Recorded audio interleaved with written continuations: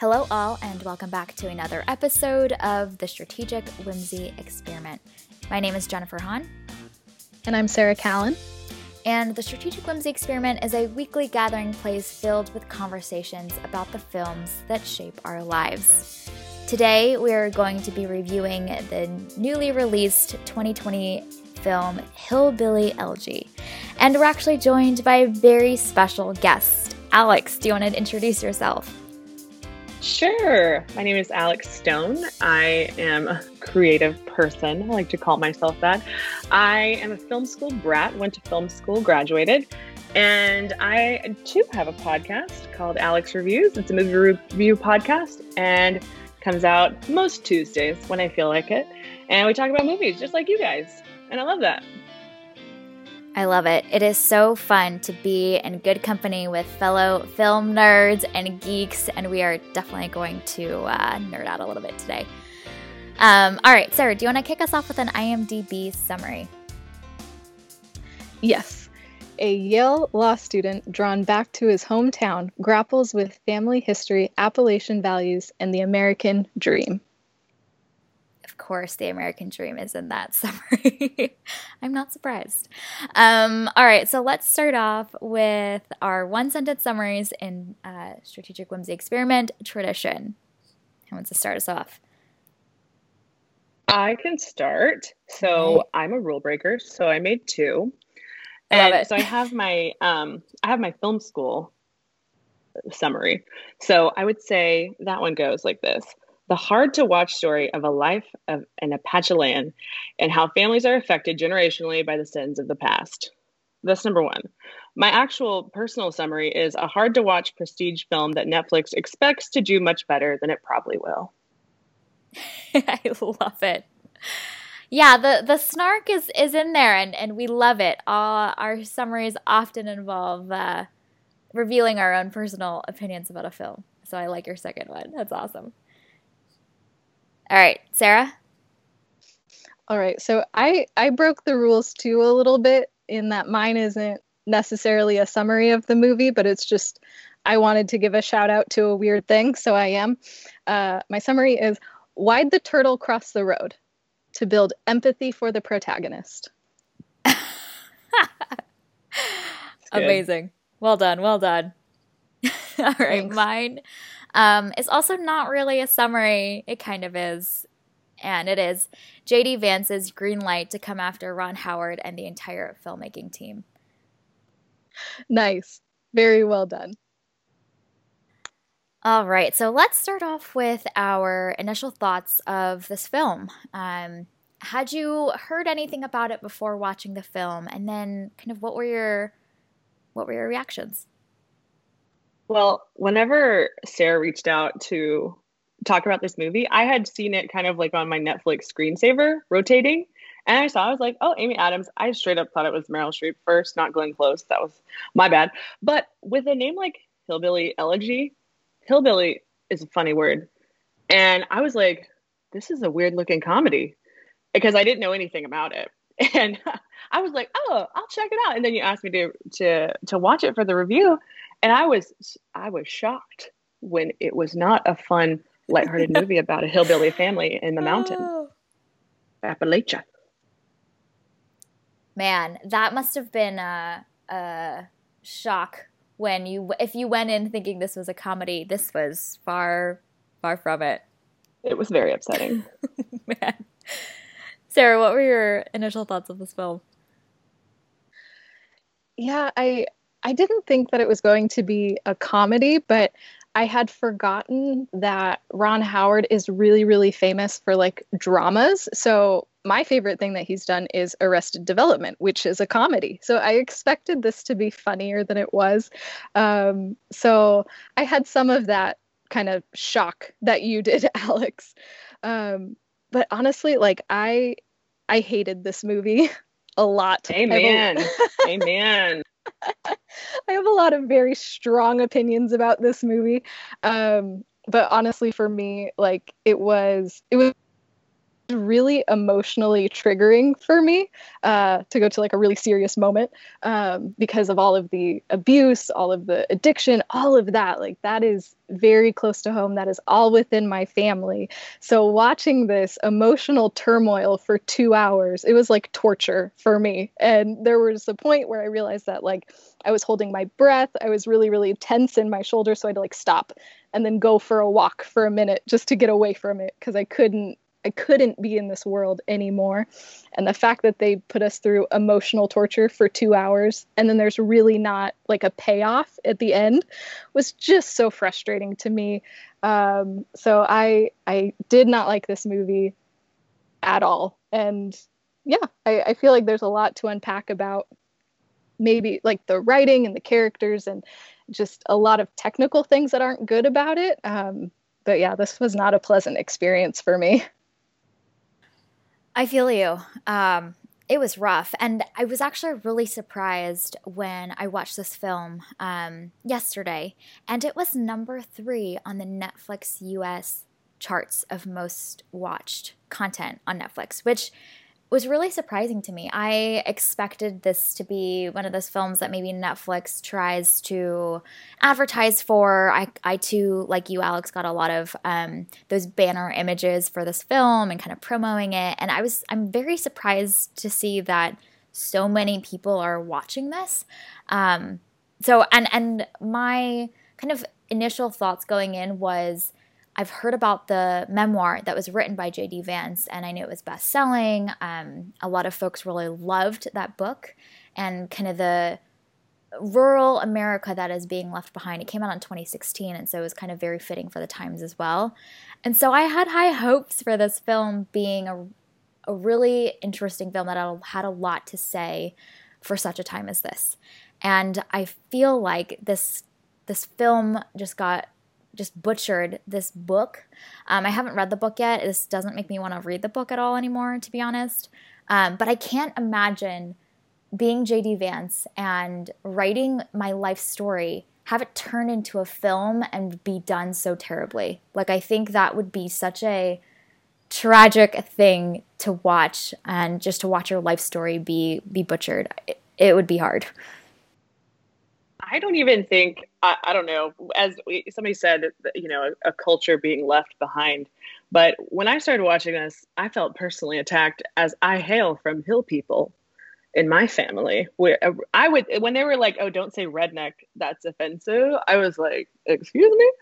That's my people. Right? But, yeah. And then I was like, I feel like hillbilly is worse, but I guess I'm not from the mountains. But I was like, this is a culture that I feel like we can move beyond. Like, I don't care about this type of person because it's very someone stuck in the past. And this is set mostly in the 90s for the bulk of the film.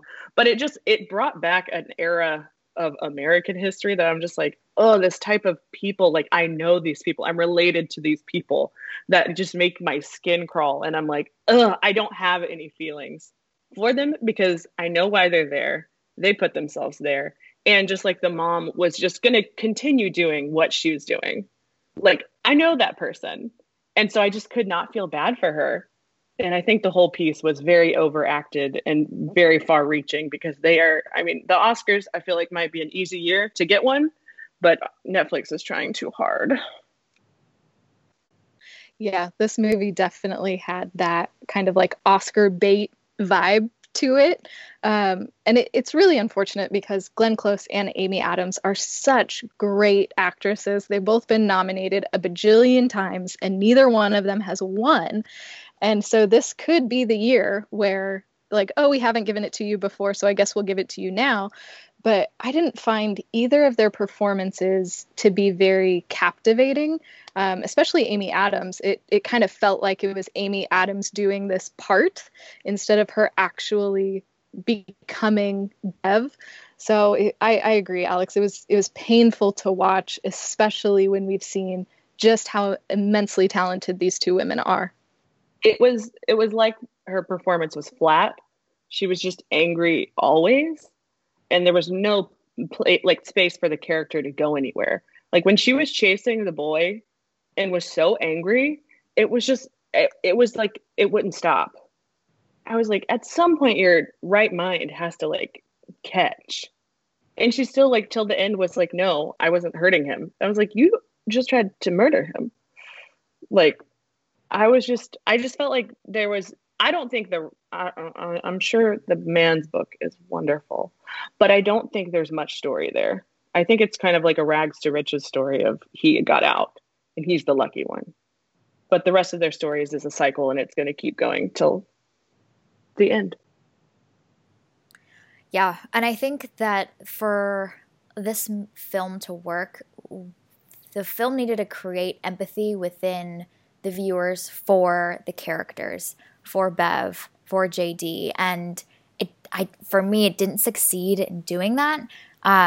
There wasn't, like you mentioned, Alex, that depth or that nuance or that complexity of emotion of how do I feel about these characters that are going through so much and struggling so much, but also so difficult and cruel, and some films are able to get the viewers to see those and to struggle and to empathize, but this film I don't think was able to do that successfully at all. And I feel like a lot of this film ability to work is resting on them being able to garner that connection that the viewer has with the characters.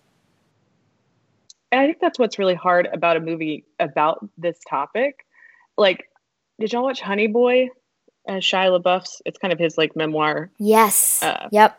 And it had that hard to watch quality, but you empathized. Mm-hmm. You kind of understood a little bit. Also, it was somebody you're familiar with, whereas there was no break when it came to, you know, JD Vance. Like, it was just bad always. His life was bad forever.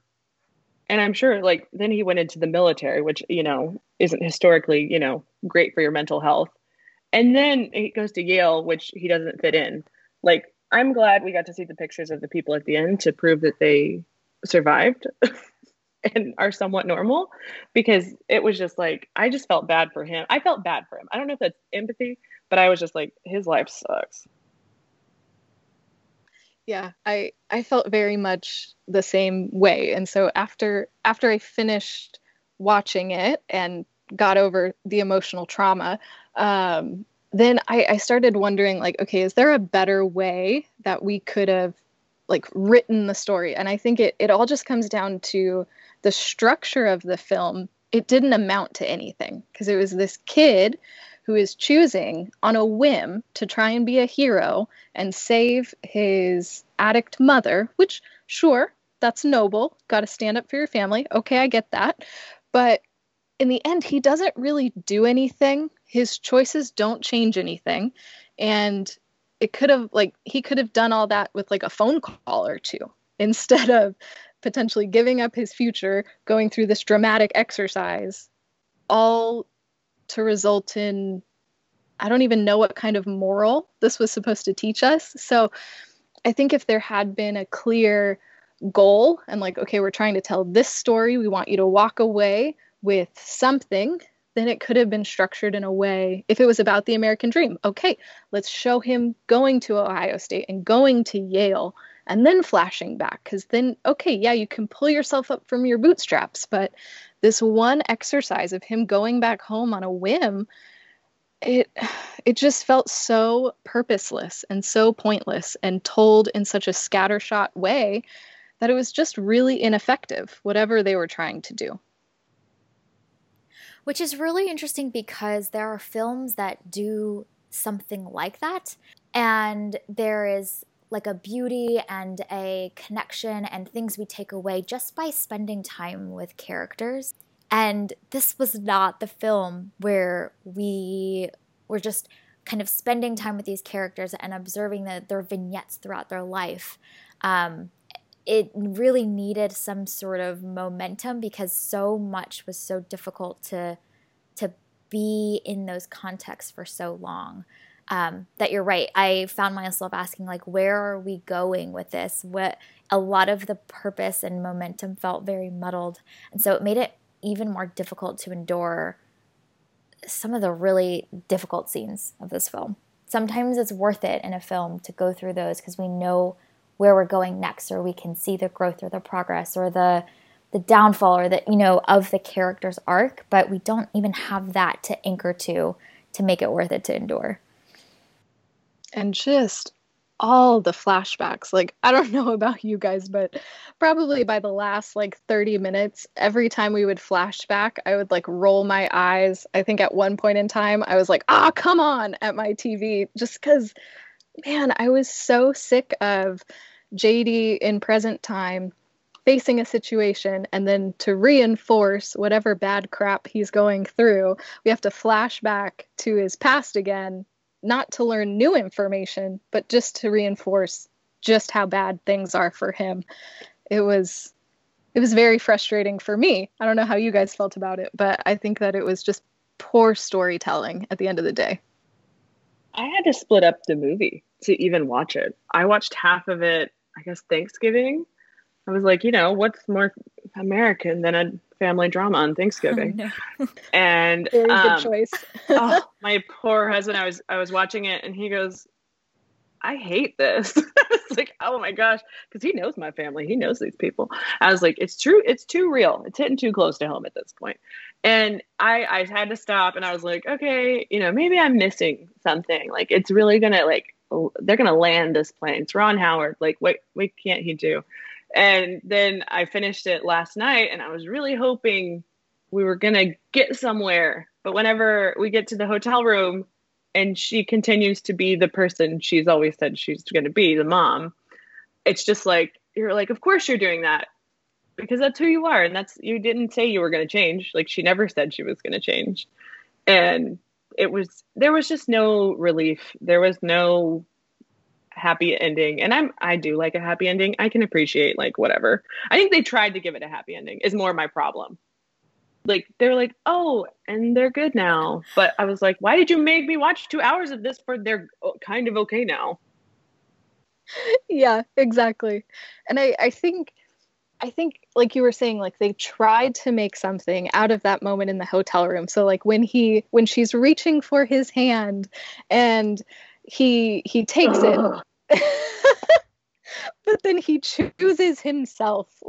I feel like that was supposed to be this character growth moment, but we don't care because in the next moment he's hopping into his car to drive 10 hours to a job interview, because that is the best way to job interview, is drive all night and just show up in the nick of time. So we didn't even get the emotional payoff for this super built up moment. It was so frustrating. And even the fact that when he got to that interview, we see for 1 second, it's a room full of Navy suits and he pops his head out. As I was like, great, you left your family to go do a job that literally anyone could do and you're a dime a dozen. So sorry, JD, you're not special. And a lot of the phone calls to his girlfriend and whatnot, I think was meant to be that that emotional momentum and buildup of, will he go to the job interview or will he stay? It was the big dramatic question of the film. It reminded me a little bit of High School Musical, the classic Disney film where you don't know, is Troy Bolton going to show up for this audition or is he going to show up for his basketball game? It was the same level of, we're going to take this one decision that he's going to make in his life and add all of this symbolic meaning to it because we can. But it felt very flimsy to ride this entire film on that one question. I mean, it means so much. High School Musical did it better. So exactly. Just watch High School Musical instead. It's the same movie. That one has better singing. Way more pleasant. Far more pleasant. But going back to one of the points you made, Sarah, around the flashbacks, they were cut in a way that didn't create new meaning. And so it kind of felt like we were just wandering back and forth in between his memories and his current reality. And I kept thinking a lot about Greta Gerwig's version of Little Women and how much she was able to draw out these connections or these meanings by cutting back and forth in time. And I feel like perhaps they were trying to do something similar, but it didn't work as well because they weren't as intentional with bringing these pieces and these vignettes of his childhood together in a way that could build on each other or add new layers. We just kind of felt like we're being swung back and forth in time without a lot of purpose or meaning. Yeah, and to the point that you made earlier, Alex, like those flashbacks, they were all kind of the same tone of just Amy Adams yelling and just being mean. And I do appreciate that they did try and make her character sympathetic, showing that, you know, abuse usually leads to the abused becoming the abuser. Like I kind of appreciated that they tried to do that, but since all the flashbacks were kind of the same tone and done at the same level of meanness, they just weren't, they didn't add anything. They just, I don't know. To me, it was just emotional torture for 2 hours, and I don't need that in my life at this point. Nobody does. Yeah. I feel like one of the only good things about the movie was the casting of like young JD and old JD. I felt like they were a great pick, because sometimes when they pick the young version, you know, for a main character, you're like, that kid don't even look like him. But I really believe that was like the same. They had the same little chubby face. I totally agree. That was one of the things the film nailed. They really looked like they could have been the same person. And even looking like the real person, like it all kind of, it's like they all could be a family together. And Mama, like Glenn Close, straight up, I feel like is Mama resurrected from the dead, because in those like home movies at the end, like they nailed it with the hair and the glasses and like the big t-shirt and the pants that are the same exact color. It's very Kanye, Jesus is King, but Mama did it first. Props to the props and costume design and casting folks. They did their part. They at least did their job, yeah. Ron Howard. Looking at you. Okay, so while we're here, let's talk about Ron Howard.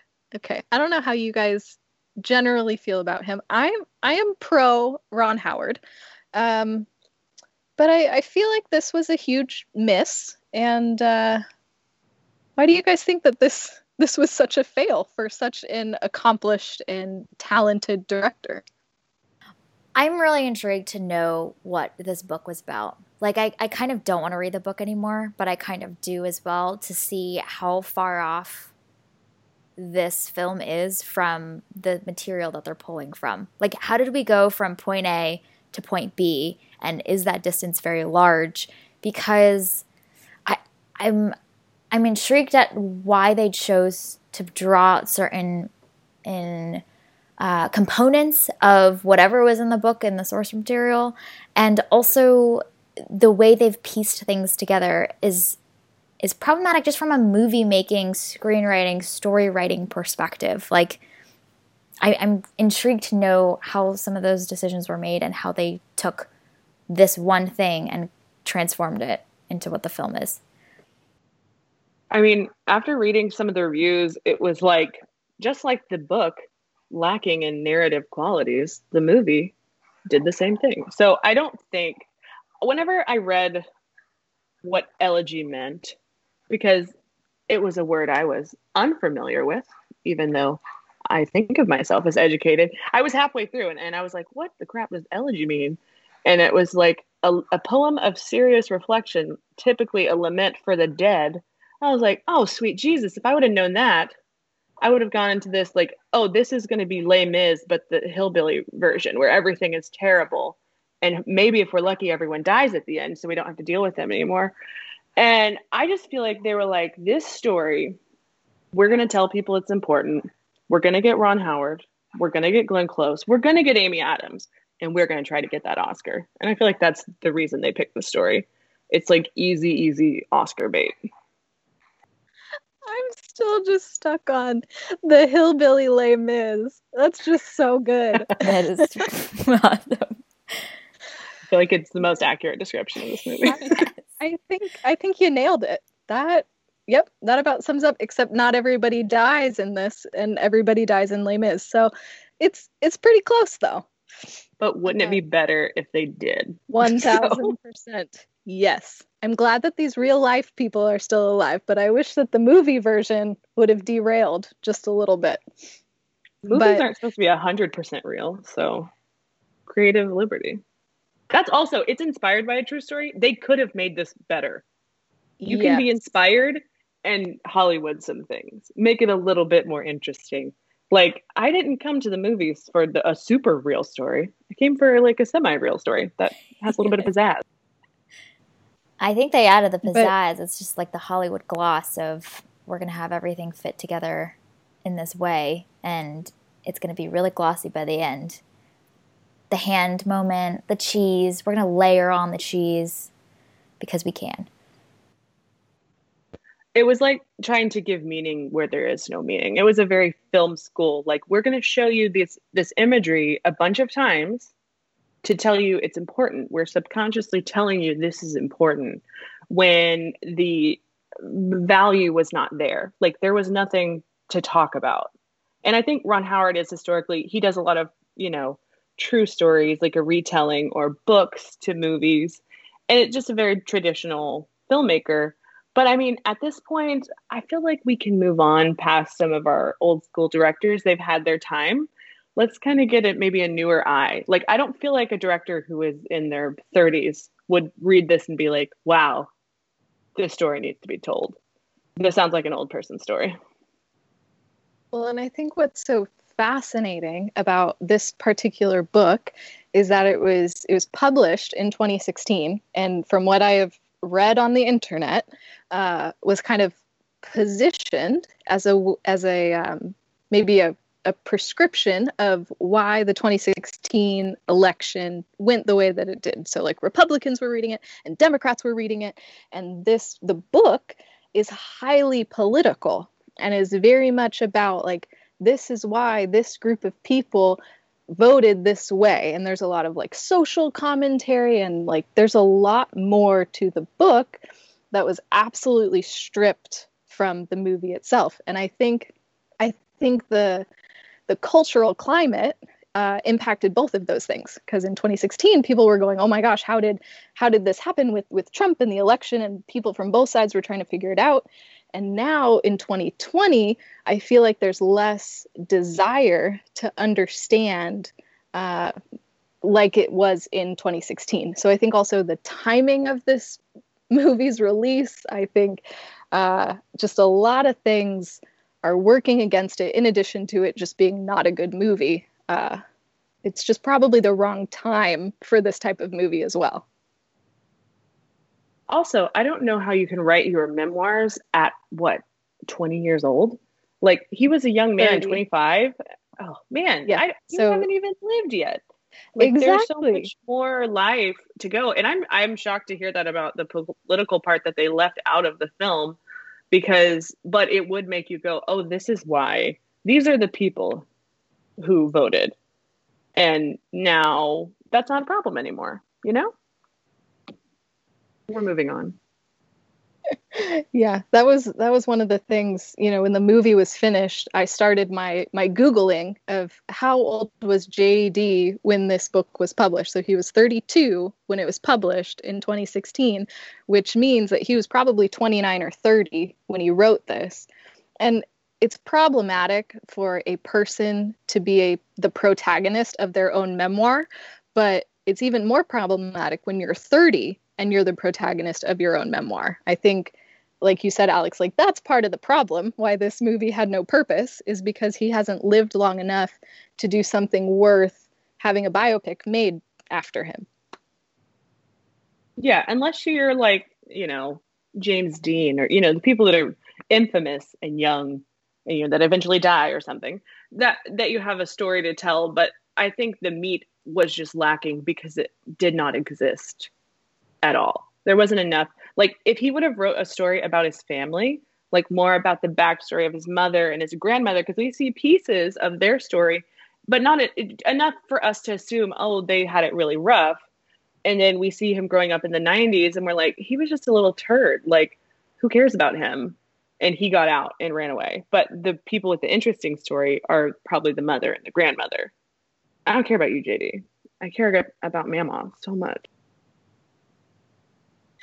Yes. Yeah. I wanted to know more about her. And even I was wondering, like, what if this story had been told from Lindsay's perspective? And so we would have 3 generations of women who are in this type of situation. Like, I feel like that maybe could have been really interesting in seeing the generational trends between them. That would have been fascinating. But instead, we are stuck with JD, who just is not that interesting.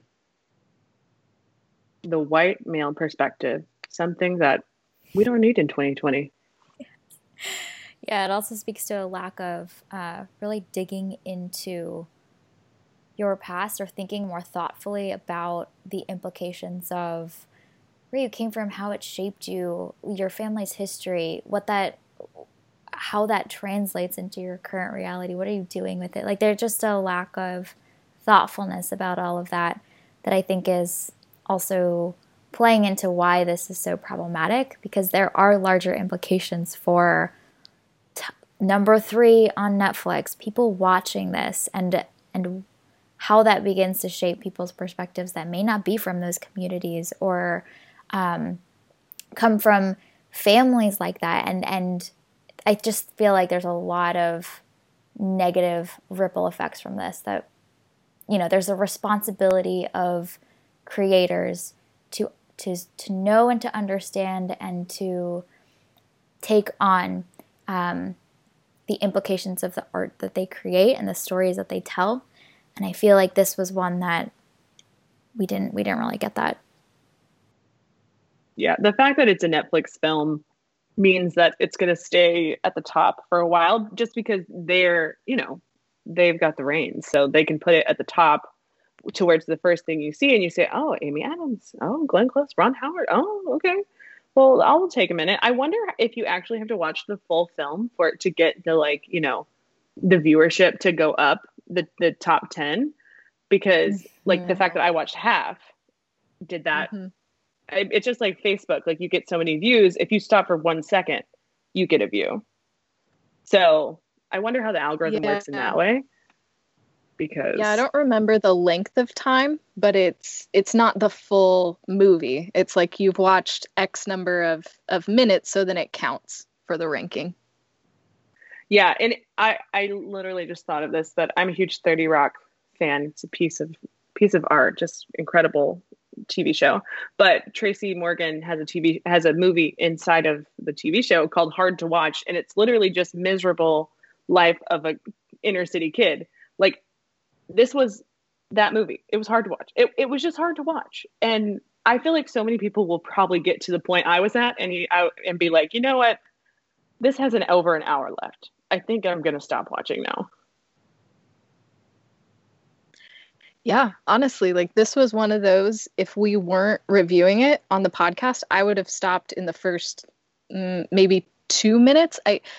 At the point, so old JD is narrating, and he's talking about how he loves his people and he loved going back home to Kentucky, a theme that we only see in the beginning that we never return to, but it's fine.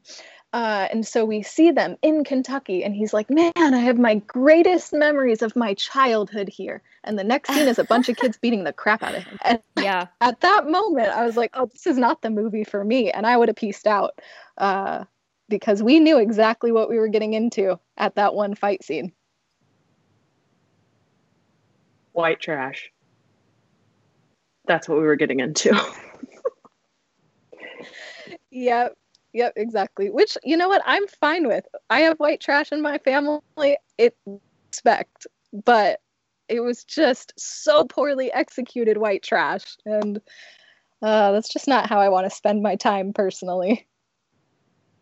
Yeah, it's just not a story that needs to be told. Just at the end of the day, I feel like this story could be framed in a lot of different socioeconomic groups and would be more interesting, because it's a story of an addiction. It's a story about generations and how it all comes together. I'm sure this story has been told before, 100%, and done in a better way. And we should leave it to whatever film that is, because I'm sure it probably won an Oscar too. And so that was another thing that I was thinking about afterwards. I was like, okay, how can we tell this better? And because it's not just white people who are poor and struggling. So I was like, okay, the real life Usha, JD's girlfriend, her parents were immigrants, I believe. And so like, okay, this could have been interesting if we had the story from two different perspectives and you saw how these two very different groups of people were living. And, you know, if it is a pulling yourself up by a bootstraps American dream type story, you could have shown two different perspectives of that. And it could have been much more interesting instead of just putting all of our chips in with this white family who is struggling. That's just a much less interesting story when there's a much more diverse America that we have access to. Yeah, and I like the idea, even we talked about earlier, doing just the female line of the family, showing that side, because it really, there was a disconnect because JD was a man. His life is different.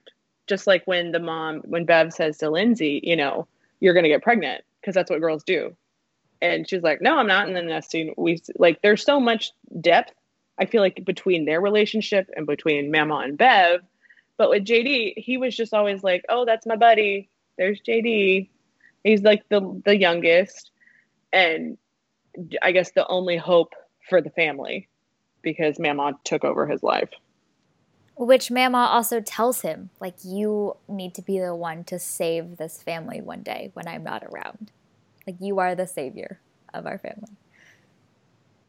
The literal white savior. Yes.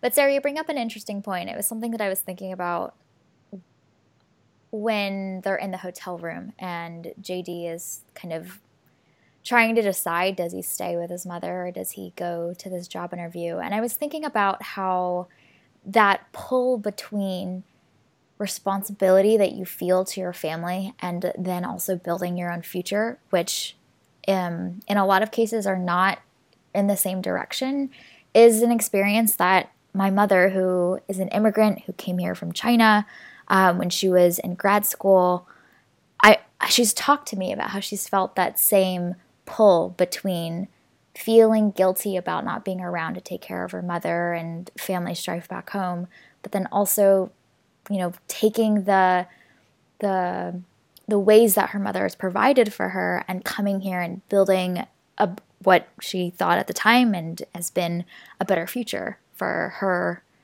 and her family. And so it was kind of like interesting for me to see the connection and relationship between two very different cultures, two very different stories, but the strife that happens, or that feeling of being torn inside, is the same. And so that universal maybe experience that people from different cultures and groups can share, I think, like you mentioned, could have been an interesting thing to explore with the Usha storyline. They didn't go there, and this film isn't capable of going there yet, nor do they want to give it that time. But it's a really interesting point that you raised of almost highlighting where there are actual commonalities between experiences that seem on paper very, very different from each other. Yeah, and I think it's just what we've been saying, that this movie took the least interesting, the most overdone version of this story and presented it to us as if it is this prestige drama that we should just love. And maybe this would have worked, 10, 20 years ago. But I feel like today, when we have so many other, like you were saying, Alex, these like talented directors and these talented creators who are exploring new things and telling stories differently, like I feel like this one just kind of is stuck in the past and not in a good way. Yeah, and when you think about Ron Howard, he's part of like that brat pack of filmmakers that literally get nominated just for existing and never really they're not challenging what we're watching or, our ideas. it's just classic filmmaking, nothing special, nothing to write home about. And I feel like there's a lot more filmmakers out there that are making a lot more interesting stuff that we may never see just because Netflix didn't produce them. And so I feel like my time was wasted on this Ron Howard film because it just either they had a lot of funding, I don't know where from, or know somebody at Netflix because Netflix has unlimited funds. But I just think we need to look for like the new and up and coming filmmakers that, you know, making more interesting things. Ron Howard 20 years ago, not Ron Howard now. Agreed. Yep. There's also like an interesting implication for actors and actresses on the films that they choose. I saw a lot of articles about the way that Glenn Close and Amy Adams are getting a lot of criticism and backlash for being part of this film, and you know, they're kind of responding to the criticism as, you know, pushing back on them and whatnot. But it got me thinking about the way that actors and actresses, as talented and well-known as the two of them and others, have the responsibility to bring attention to films that they believe are worth telling as well. And inevitably, like, star power is a thing, and it's part of marketing. And so it's almost as if they have the ability to draw people's attention in different directions. I'm reading Michelle Obama's book right now, and she talks about the same thing. Like, there's this responsibility that she now has had as First Lady to bring attention to the places and channel them to the issues that she believes should be on people's minds, just with the status and the prominence that she has. And there's an interesting implication and responsibility that actors and actresses also have with their star power to direct our attention to better stories than this. Yep. We deserve better stories that are told in a better way. No more Hillbilly Elegy, please. No more. No more.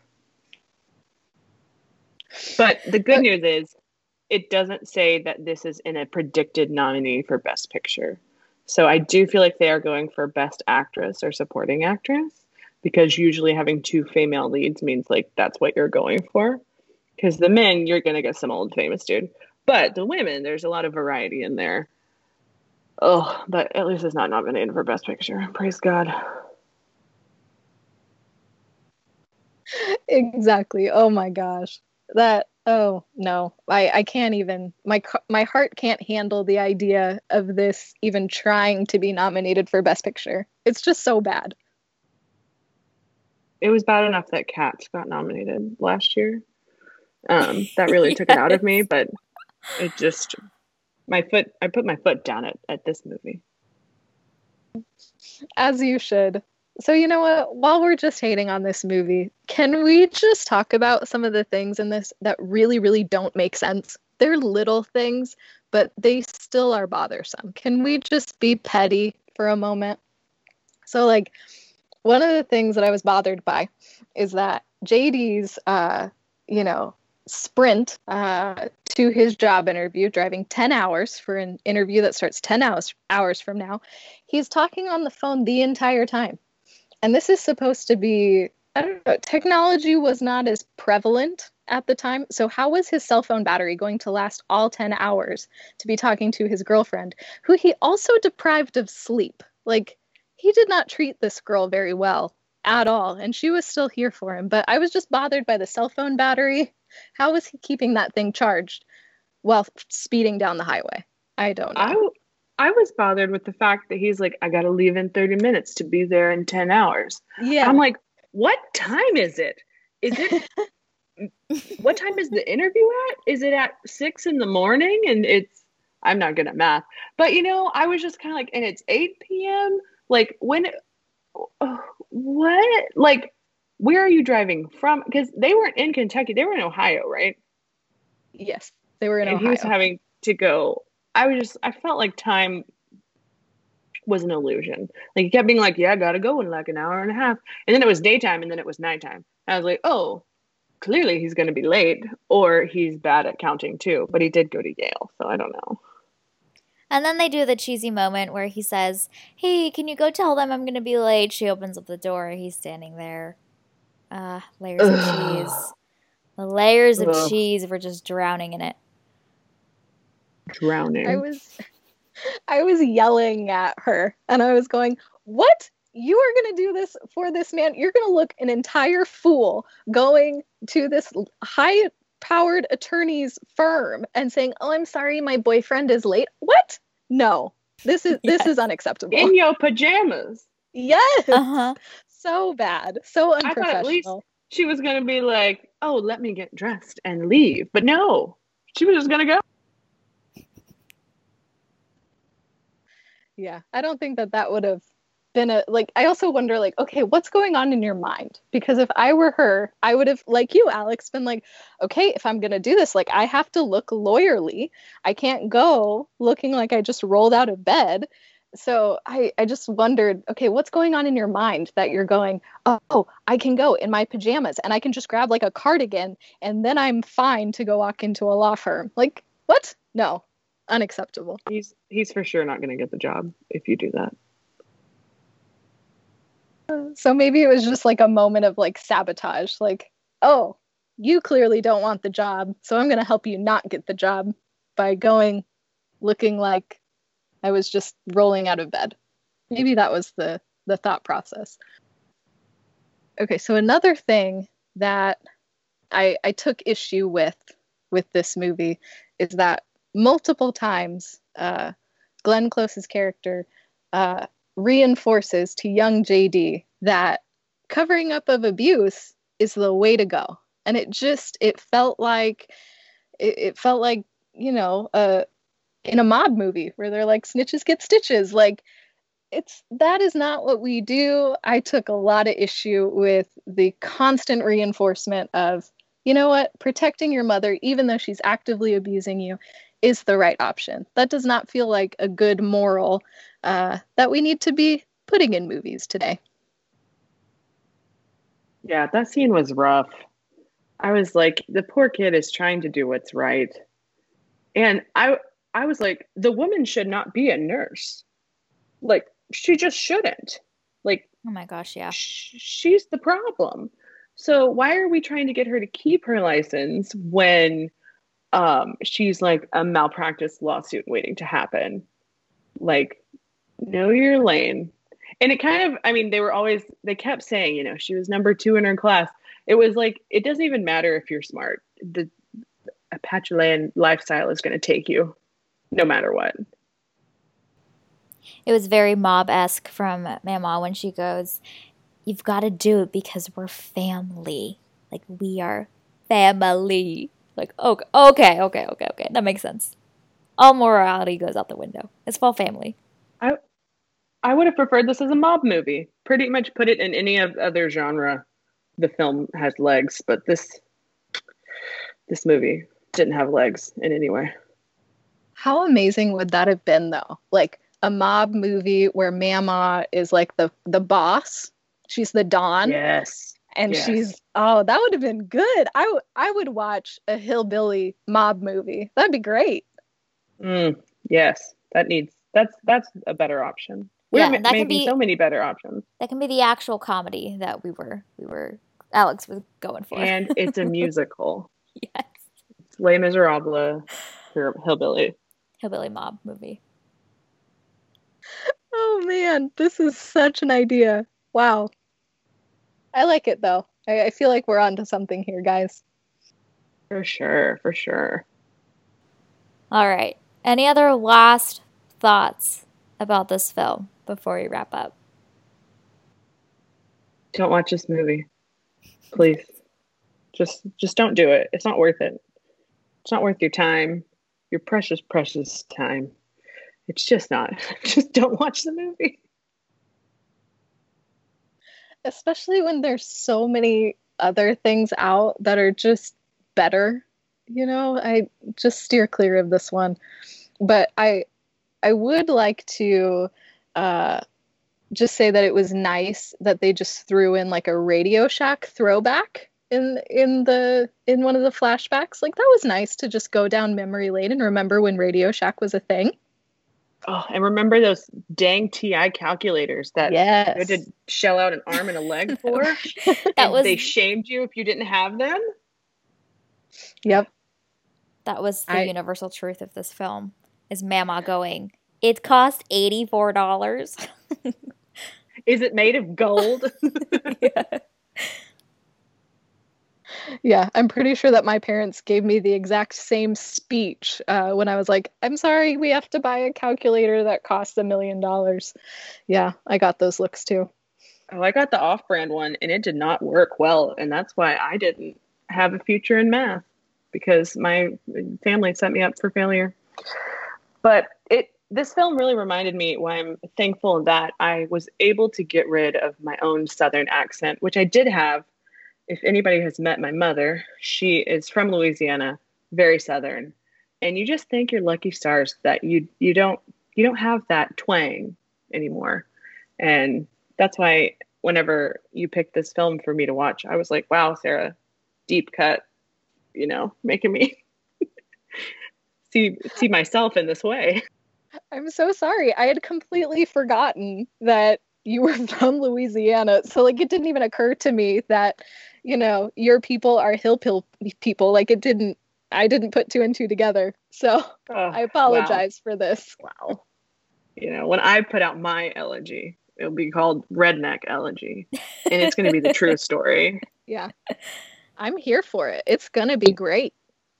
And it will be a comedy musical, so. As it should be. All right. Well, I think we've spent enough time with this film. Y'all ready to wrap this thing up? Yeah. All right. Well, this was our roast of Hillbilly Elegy. I'm not even going to mention where you can watch it, because you should not watch it. Thank you for listening to this week's episode of the Strategic Whimsy Experiment. This podcast is fueled by our passion for stories and connection, and is something we continue to do each week solely because we love it. This is our Strategic Whimsy Experiment, and we encourage you to find a way to infuse a little whimsy into your days. You can subscribe to this podcast on Spotify, Apple Podcasts, Google Podcasts, or wherever you tune into your favorite shows. Drop us a review, letting us know your thoughts about today's episode, about Hillbilly Elegy if you did watch the film. You can connect with us on Instagram at Strategic Whimsy Experiment, on Twitter at Strategic Whimsy, or you can email us at strategicwhimsyexperiment@gmail.com. We want to say a big thank you to Alex for joining us today, sharing all of your thoughts. Hopefully the next time you join us, we will choose a quality film to really balance out the one that we had today. We will be back next week to discuss the David Fincher film, Mank. We hope you guys have an amazing week. You can check out Alex's podcast. We will leave a link in the description and the show notes below. And we'll see you all soon. Thank you so much, Alex. You're so welcome. Thanks for having me. All right. Thanks all. See you soon.